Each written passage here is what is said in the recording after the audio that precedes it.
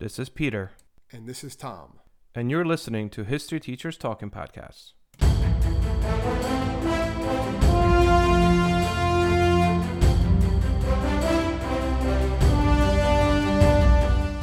All right, this is Peter Zablocki and Thomas Reska, and welcome back to our podcast. All right, Tommy, what do we got? Well, today, in honor of the recent Martin Luther King Day, we're going to be looking at the assassination of Martin Luther King Jr., which I believe we did touch on a little bit back in our 1968 episode, right? We did. Yeah, we did briefly talk about it. This is just a little bit more of a examination of it, what brings them to Memphis, the assassination, the manhunt, right, for James Earl Ray, and then a little bit of some things that happened about somewhat recently involving the King family and the assassination, where they stand on it and stuff like that. Yeah, I mean, we're not conspiracy theorists by any means, but we are going to mention some of the conspiracy theories, and because, like you said, this is something that's still ongoing. And you just mentioned there's a new podcast that came out about this, right? Yeah, I believe it's called the, I haven't listened to it yet, but I heard about it on the drive home today, called the MLK Tapes. And they discuss about, again, with the manhunt for Ray, and then just basically the idea that he was not the lone gunman, or he wasn't even the one involved in the shooting at all. So there's a lot of different theories out there. And I believe that podcast really does a deep dive into all that. We're not doing that much. Again, this is just kind of just a little bit of information on it. We're just talking about some facts and taking it from there. Just having a conversation. But I feel like it's really interesting because similar thing that happened with Oswald, right, and Kennedy and James Earl Ray, it's this idea of like, it's almost impossible that one single person that is so much beneath the person that they are slaying, in a sense, right, that they're killing, could do such a thing. You know what I mean? It's this idea of, like, how can Oswald kill the JFK? How can just this nobody, James Earl Ray, kill the MLK? And I think that's what also sparks this idea of, like, that's impossible. Like, a nobody like that cannot kill somebody like MLK or somebody like JFK. And I think that is the reason why there is a lot of different conspiracy theories that go along with these, high-profile murders, because you can't believe that something like that would happen. And it was a earth-shaking event. Like we talked about, 1968 had a whole bunch of its own problems. Yeah. But it was, you had the Civil Rights Movement going on. You had Vietnam War, anti-war movement was in full swing. King was against the Vietnam War. He was building a steadily since like 65. He's talking about that. And there's a coalition, which we'll get to today. I think we'll talk about the coalition of poverty and stuff. But also it's one of 60s overall has 4 big high-profile murders, right? You have JFK starts it with 63, 65 you have Malcolm X, and then 68 you have MLK and RFK. So this is usually kind of brought together in this lump of 4 big murders of 1960. Yeah, MLK is in April, and then RFK is in June. Yep. So let's kind of talk about this, right? Let's figure out what he's doing in Memphis, why he's there, some of the significance of it, and then what ultimately happens. First of all, King, based on just researching this, you guys will come to realize that MLK was actually, he had many death threats. There's a lot of people, because he was very popular in the civil rights movement, and he believed himself that with that came a huge risk of death, and it nearly happened in the 50s, right? Well, he was stabbed in the 50s. It was 58. It was an African-American woman that actually stabbed him with a letter opener, right? It was like a Harlem book signing in 58. And she stabbed him, and apparently it was so close that later on he talks about this in his speech, that if he had done as much as sneezed or moved a little bit, it would have severed his artery and he would have died. So he does survive one assassination. He survived that, and I know after Kennedy's assassination in 63, he supposedly tells his wife Coretta, that this is what's going to happen to me also. So I keep telling you this. He says this is a sick society. So he was kind of like aware of this. He was kind of like knew that there's a very good chance, because this is public life, and there are these more or less crazies out there that were going to come after him, just like they just did Kennedy. Yep. So Memphis, Tennessee. Essentially, the main reason why he travels to Memphis. This is 1968. The civil rights movement technically peaked in 64 and 65 with the passage of the Civil Rights Act of 64, followed by the March to Selma, and the passage of the Voting Rights Act of 65. And really not much else happened when it comes to legislation for civil rights legislation since then.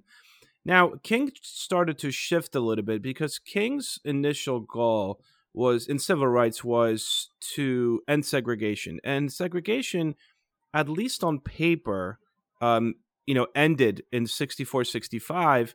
What he's looking at here is now looking at the injustice and the inequality between the races, specifically poverty. And while he mostly concentrated on ending segregation in the South, he starts to shift his viewpoint and really concentrate on the North. The North doesn't have, what is known as the jury segregation by law. It has de facto segregation, which is based more off of like socioeconomic issues, where you had blacks lived in essentially ghettos in cities, inner cities, where there was not a lot of funding for them. It wasn't policy, but it still happened. It still took place. Exactly.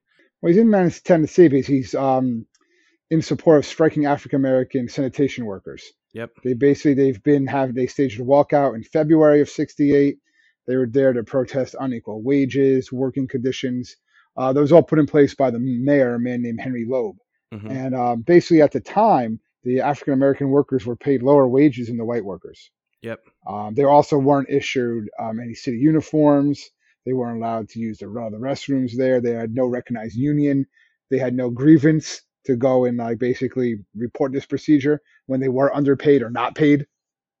Yep. And basically things didn't get any better. And then apparently in February of 68, 2 of them died in a garbage truck accident, and that led to the strike. Yeah, apparently it was like a rainstorm rather, and you had these 2 workers that like were looking for refuge from the rainstorm, so they actually jumped into the compactor area of the garbage truck, and somehow the garbage truck, like the compact area, turned itself on, and they were crushed. And that is kind of what led to the ultimate strike. Like, enough is enough. African Americans are not treated equally in the sanitation aspect. So he goes to Memphis on March 28th, 1968, to participate in this march. And the march actually ends in violence. So it never really comes to fruition. It doesn't do what it's supposed to do. He doesn't finish the march. So he returns to Memphis on the 3rd, I think. Because his airline, I believe his flight was delayed because of a bomb threat. Yep. Because he was going to go and give a speech. And he gives a speech at the Mason Temple, which is a very known Temple, speech. Yeah, the Church of God in Christ. Yeah, the world headquarters of Church of God in Christ. So he gives his famous "I've been to the mountaintop" speech. Yep. He talks about it's kind of also very foreboding, I guess, because he talks about his 1958 attempted assassination. Yep. He drives the point home, oftentimes. He's talking about it. Yeah, he talks about it. And he even references a letter by a young girl who told him that she was happy that he had not sneezed, like you're talking about, because, if they said if he sneezed, he was going to die. And he talks about, I too am happy that I did not sneeze. And then he talks about, what he's done. And from that point, so it's kind of like a very interesting, because then what happens just, literally the next day, I think. Yeah. The next day. So also what the idea of, I've been to the mountaintop, it's interesting because he finishes the speech, and that's what people always say, it's like a prophecy almost, because he finishes the speech by mentioning his bomb threats. And he talks about the bomb threat that ultimately delayed him getting to Memphis. Well, he talks about too, he's not a fearing man, right? Yeah. My eyes have seen the glory of the coming of the Lord. So he's almost saying, like he said to his wife, he was kind of, not that he knew it was going to happen that day, but he was kind of expecting there was going to be other attempts at his life, and that maybe one of 39. These future attempts, one of these future attempts could be successful. Yep. He's young. He was young, 39 years old. Although I don't know if you saw that, but after they did the autopsy, they said that his heart, because they actually opened up his chest to try to literally resuscitate him by massaging his heart. And they said his heart was of a 60-year-old man based on all the stress he's been through. Stress and stuff like that. Yep. I did read somewhere too, they said probably if he was shot, if it happened today, they probably would have been able to save him. Nuts. That's one of those things. So how medical how it advanced. Because he was still breathing. He was still breathing. Yeah. All right, they believe they probably. Yeah. All right.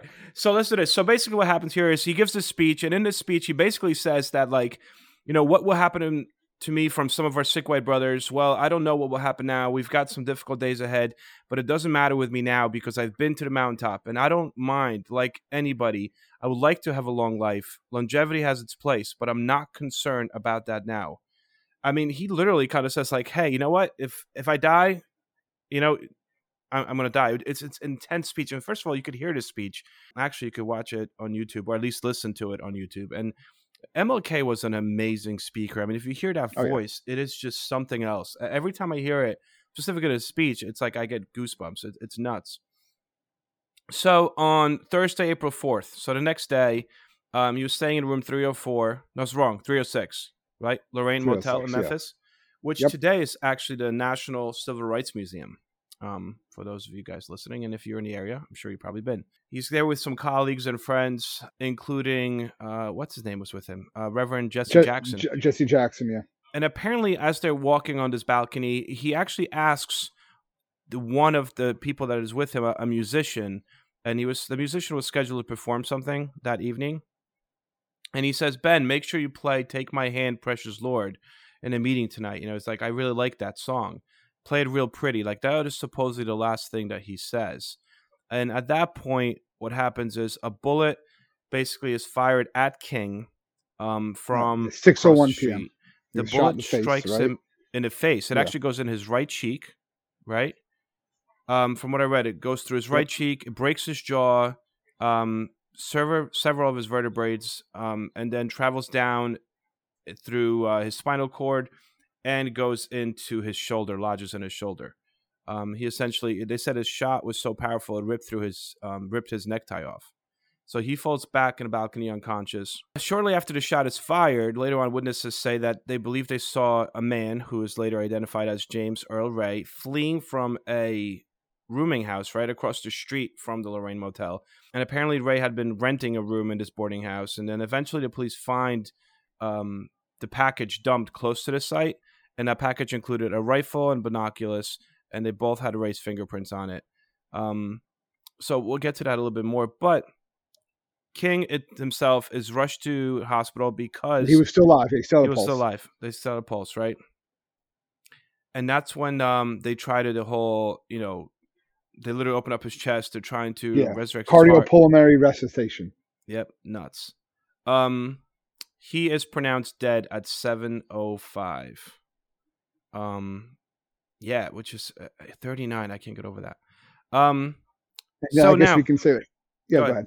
No, you go first. I was going to say after his assassination. So he was assassinated, so we know that. They started getting King's widow was notified, had informed the children that their father was dead. She received a large number of telegrams. Right.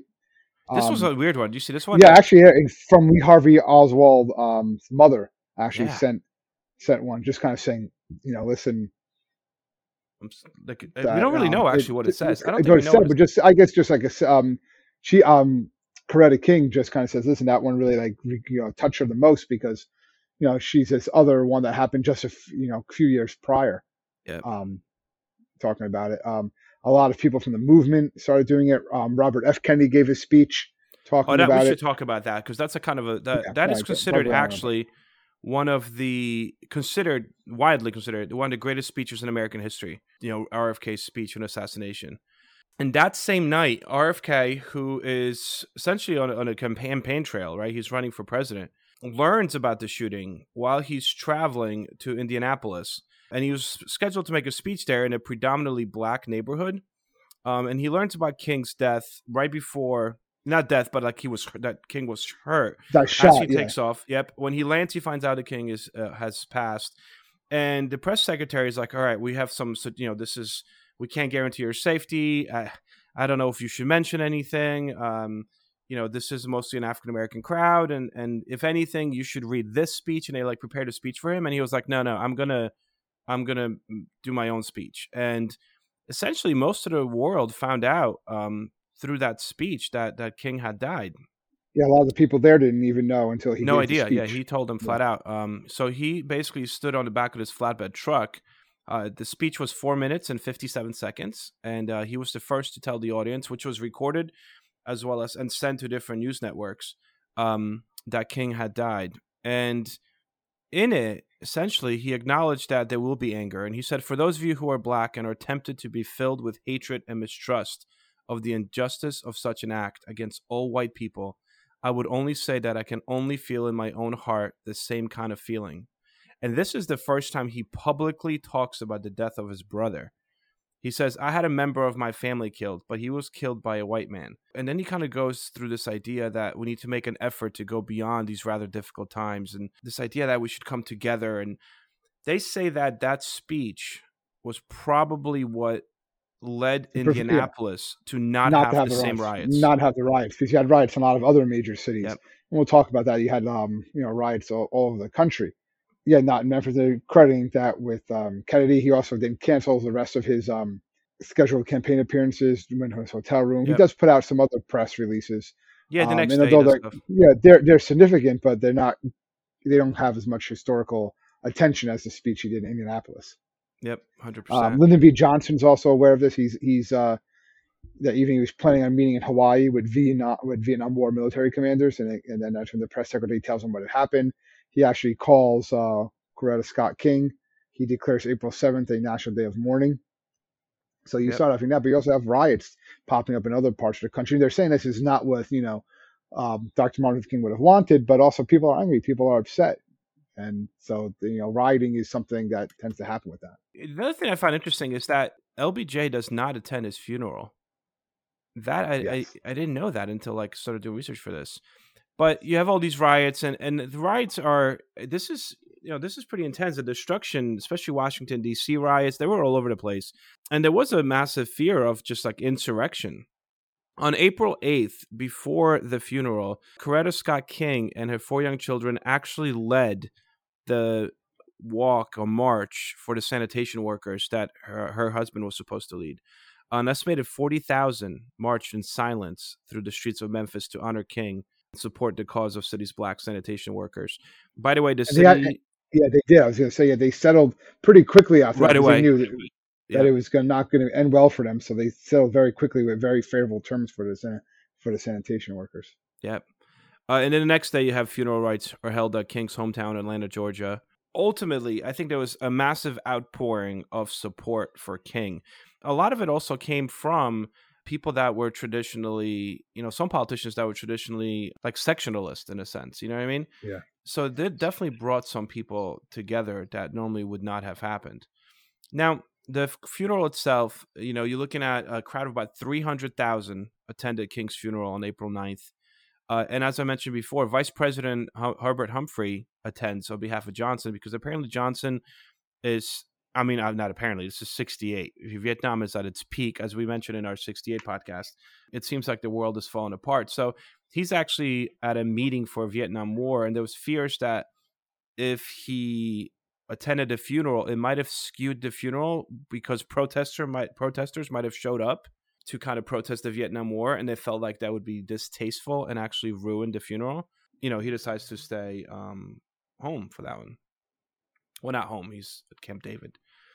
Before we get into theories, let's talk about the guy that's caught, how he's caught, and then we'll talk about some of the theories why potentially maybe he wasn't the only one, and why potentially MLK was actually shot, or at least the belief. So it makes sense. So James Earl Ray, I guess we're not getting too much into him, right? But he was based. Go ahead. He was He was a convict. He was a criminal. He was a career criminal. Yeah, he was a career convict. A lot of burglary. Served 2 years for armed robbery, mail fraud, things of that nature. Caught stealing money, armed robbery again at liquor stores. He was sentenced to 20 years in prison for these repeated offenses. He escapes the Missouri State Penitentiary in 1967 by riding in a truck transport, like a bread delivery truck. Mm-hmm. So he's able to escape that way. Following his escape, he stayed moving throughout the United States. He went to Canada for a little bit, comes back in St. Louis, Chicago, right?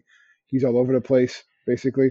And I got this vibe too, based on reading this, that he was not the brightest bulb. They said that he joined U.S. Army in World War II and served in Germany, but he was discharged for ineptitude and a lack of, capabilities and abilities.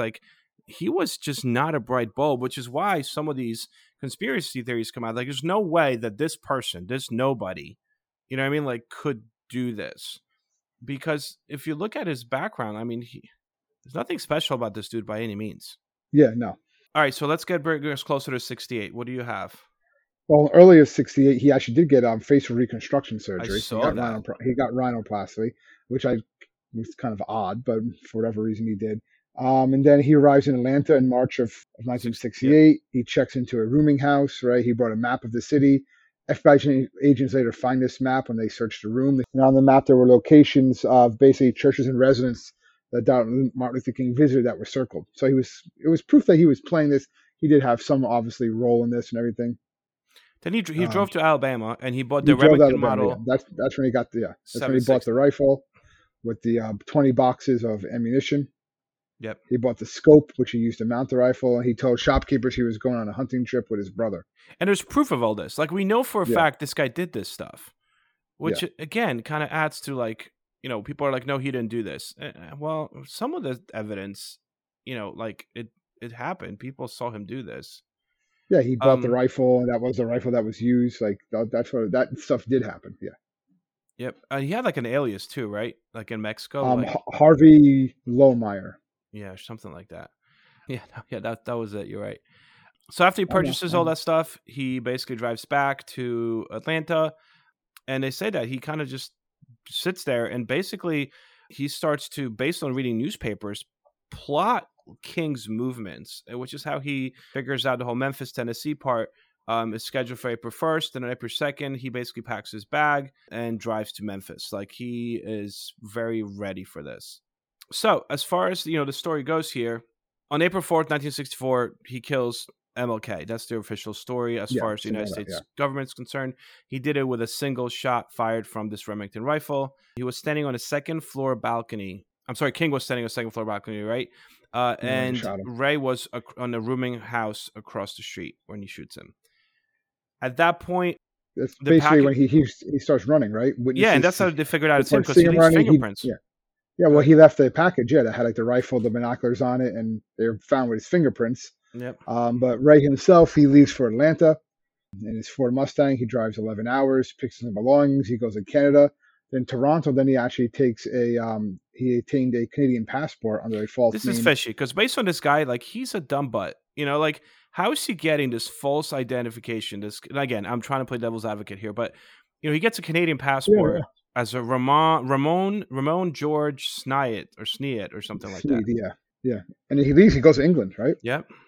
Then Lisbon, Portugal. Then he returns to England. Like, it takes a couple months to find him. It takes, I think, 2 months to find him. And he was planning on leaving London and going to Brussels, I believe. Mm-hmm. And that's or maybe even, believe it or not, South Africa, apartheid South Africa at the time, using this falsified Canadian passport. And at a check-in, the ticket agent noticed the name on his passport, and that name was actually on a Royal Canadian Mounted Police watch list. Mm-hmm. So at the airport, the officials noted that he was carrying another passport with another name. They're like, okay, this doesn't make much sense.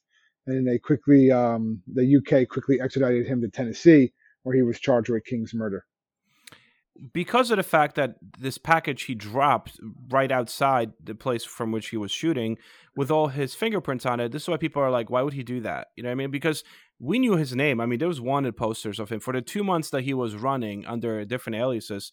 We were searching for James Earl Ray. Like, we said, this is the guy that killed King. So he gets arrested. He essentially enters a guilty plea. And, you know, his attorney apparently says, listen, if you enter a guilty plea, you're not going to get a death sentence, right? Or you're not going to be electrocuted.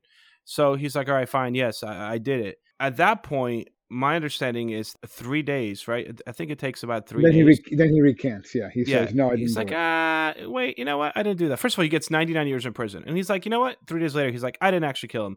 He goes, really? It was, first of all, he fires his attorney, right? And he gets somebody else. And then he says, I wasn't even there when this happened. And it was somebody else that did it. And I think he even throws his brother under the bus and says his brother had something to do with it.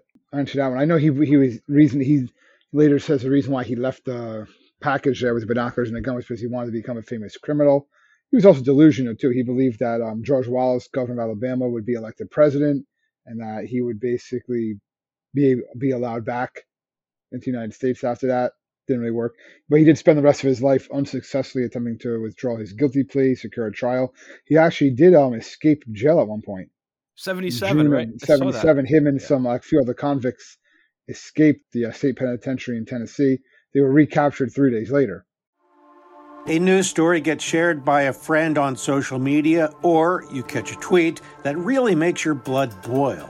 But how do you separate fact from fiction? That's the premise behind Disinformation, a 10-part series from Evergreen Podcasts and Emergent Risk International coming this fall. Tune into Disinformation wherever you get your podcasts. And remember, don't believe everything you read. And a year was added to his sentence, so he went from 99 years to 100 years in jail. Crazy. At one point, he actually claimed that there was a man he met in Montreal, alias Raoul, and this Raoul was involved in really the conspiracy, and together with his brother, Johnny, was also involved.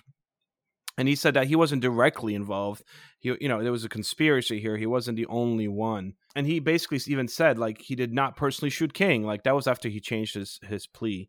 Again, evidence was presented to the House Select Committee on Assassinations, and they're like, no, dude, like, all the evidence points to the fact that you were the lone gunman that killed King. Yeah, that's what they decide anyway. Yeah. Yep. So before he dies, he dies real quick, I guess. Ray dies in prison, right? April 23rd, 1998. He's 7 years old. He dies from a kidney and liver failure that's caused actually by, did you see this? He was apparently stabbed while he was in prison.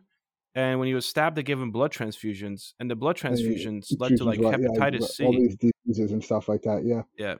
He was really angry. Like, his brother tells his brother winds up collecting his ashes, and because James Earl Ray didn't want to be buried in the United States. He was so angry he said how the government treated him, so his ashes are spread out in Ireland. Let's talk about, some of these potential conspiracy theories. Well, the first one is a man by the name of Lloyd Jowers, and it's basically he's an individual from Memphis. He has a lot of business interests right around where the assassination took place. He winds up appearing on Primetime Live on ABC, talking about this. He gained a lot of attention by claiming that he conspired with the mafia and the federal government to kill Martin Luther King Jr. And he said Ray was just a scapegoat. He was not directly involved in the shooting. He claimed that he'd hire someone else to kill King as a favor for a friend of the mafia. Yeah, it was apparently he hired a cop. I think he hired a local police officer.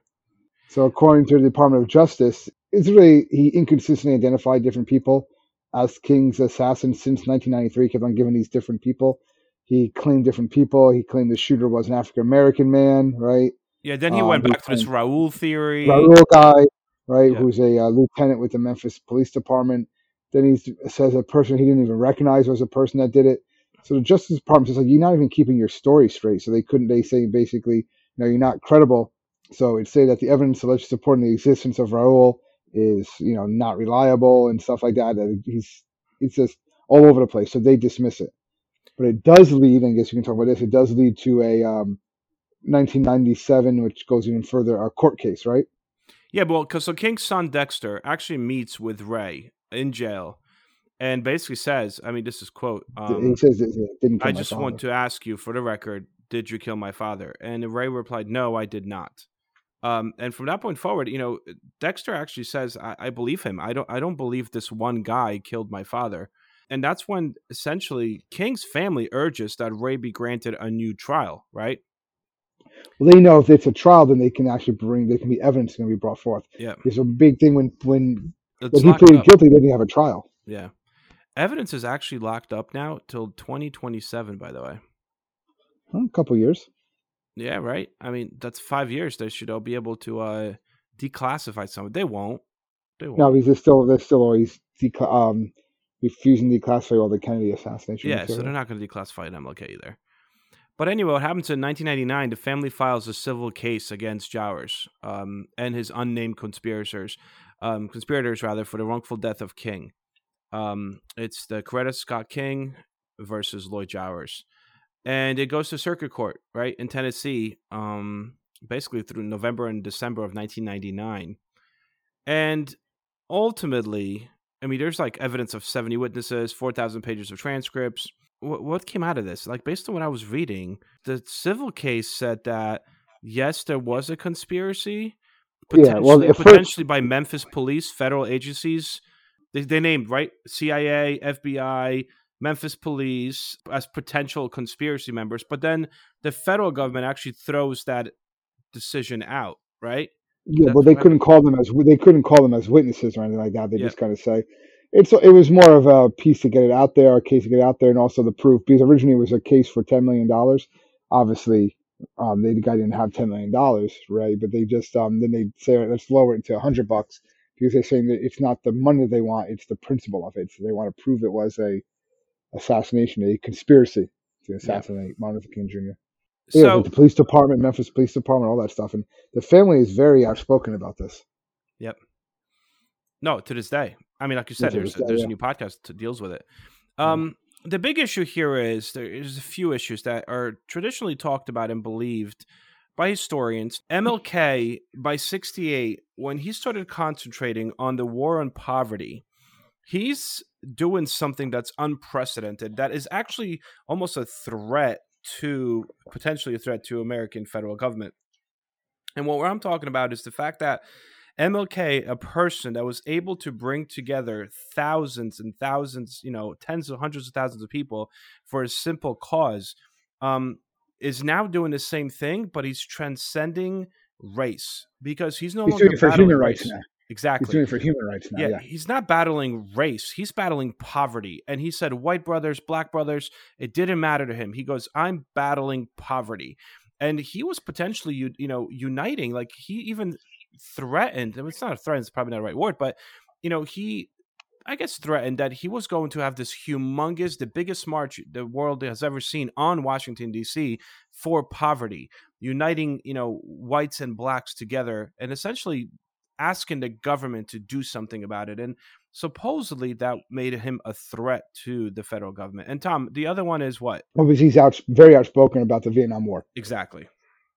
And that is something that during 1968 it's happening. You're having an anti-war movement with the Tet Offensive and stuff, but it's really never going to pick up. validated by someone of that stature, Yeah, like he's a big public speaker, basically coming out and saying we shouldn't be fighting in Vietnam.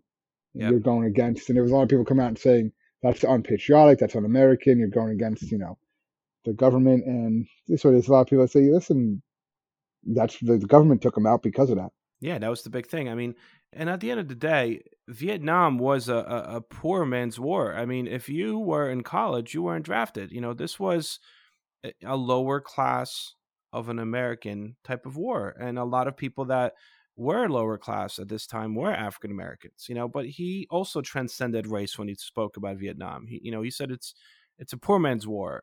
This isn't fair. And again, if you listen to his Vietnam speech, you could find those on YouTube as well. It's such a powerful speaker. But that's pretty much what a lot of people to this day believe is the reason why the federal government has all this stuff classified, because potentially they might have had something to do with his murder. Well, they know more than what they're telling at the very least. At That's least. what a lot of people are saying. Yeah. Do you think any of that stuff will ever be released in our lifetime? Like the the MLK stuff, the JFK stuff, the RFK stuff. Like tell me, just tell me what's up. I think the main reason is there's still individuals alive. That's what the argument is, that it could impact in some way. Once they're not around anymore, I think it could be more likely that something could be open. Plus, with all with just like how things kind of get leaked now, I wouldn't be surprised if at some point a lot of more information gets conveyed out there. You know what gets me though? Like, we say people are alive, right? But the people that were making decisions back then, I mean, this was, I guess you're right. It's 50-something years. And if they were probably in their 30s, they might still be alive, yeah. Yeah, they could still be alive, or they could have like direct kin that are, influenced by it in one way or the other. So, or national security interest, that's another reason why they say they're not going to release the information. Nuts. How people are going to react. There was actually a big, movement to make MLK Jr. create the day, Martin Luther King Jr. Day. Pretty early on. Yeah, right away after his death, it kind of started to talk for it, like we should make this a national holiday. But it took about 15 years to actually declare it a national holiday, and it went through a lot to get this done. Because Reagan eventually does it, right? Reagan does it. Yep, there was a lot of pushback. 83. Yeah, there's a lot of pushback from some southern states and southern politicians about making this a holiday.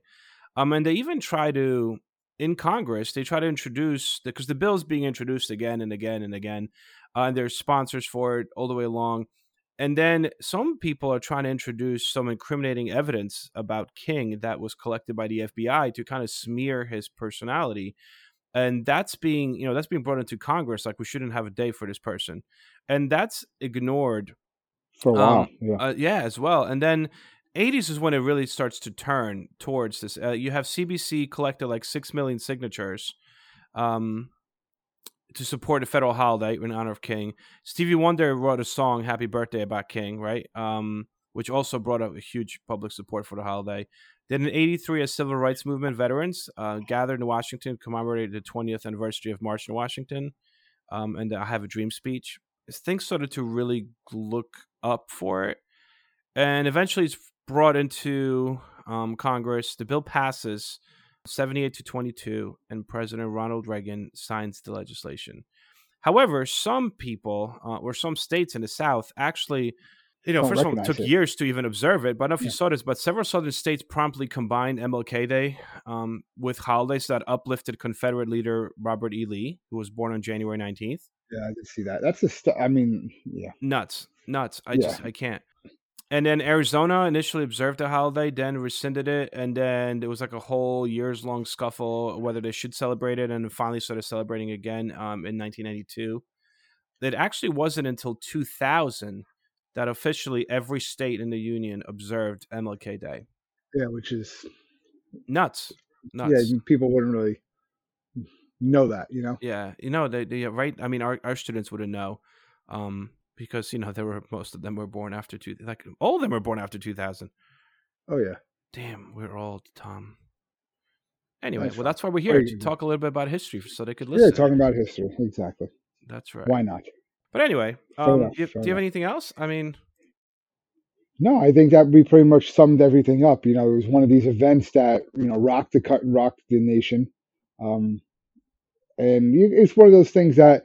One of those, I think, brings in one of those what if questions of history. Like if Martin Luther King what if he wasn't assassinated? What if he survived the assassination? How differently things could have been? Like what would have happened? It just would have been different than how it played out, without a doubt. Yeah. No, absolutely. There was another piece of legislation that was passed because of his assassination. I forgot what it was. It was something with housing. There was I forgot the proper name, but it was about no discrimination in housing based on race, sex, religion. It was considered the last Civil Rights Act to be passed. It was 68. 68. Something housing. Again, when you keep on looking back at 68, just how crazy 68 was, For those of you guys that are curious, listen to our 1968 podcast. Yes, a nice little plug there. But yeah, it was a, just a whacked out year in American history. Nuts. Well, anyway, guys, thank you so much. Hopefully we'll return with something happier next week. Yeah, we're gonna have to do a happy one. We did a couple. This was a sad one. Tough ones, yeah. Anyway, guys, thank you so much for listening. We greatly appreciate it. And if you need to find us or email us, please feel free. We get emails all the time. Thank you for those of you guys that do email us. You can reach us at www.historyteacherstalkingpodcast.com. We are there if you need us. You can find us on social media all over the place. Just kind of search for History Teachers Talking. And I guess that's it. So click subscribe wherever you are listening to this, and enjoy the rest of your week. See you guys. Stay safe, everybody.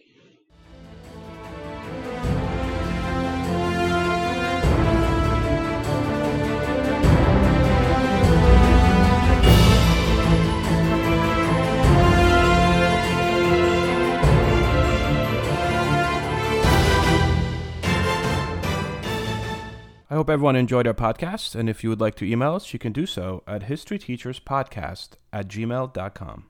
Hello, this is Gary Chahot welcoming you to check out the French History Podcast. Our main show covers the history of France from the first humans until present. If you liked Mike Duncan's The History of Rome and wanted a similar program covering the land of beauty, culture, and love, we are exactly that. We also host world-renowned scholars who have delivered guest episodes on their specialties, including 18th century pirates, revolutionary booksellers in 20th century Paris, the special friendship between the Marquis de Lafayette and Thomas Jefferson, and numerous others. Learn what you love and listen to the French History Podcast today.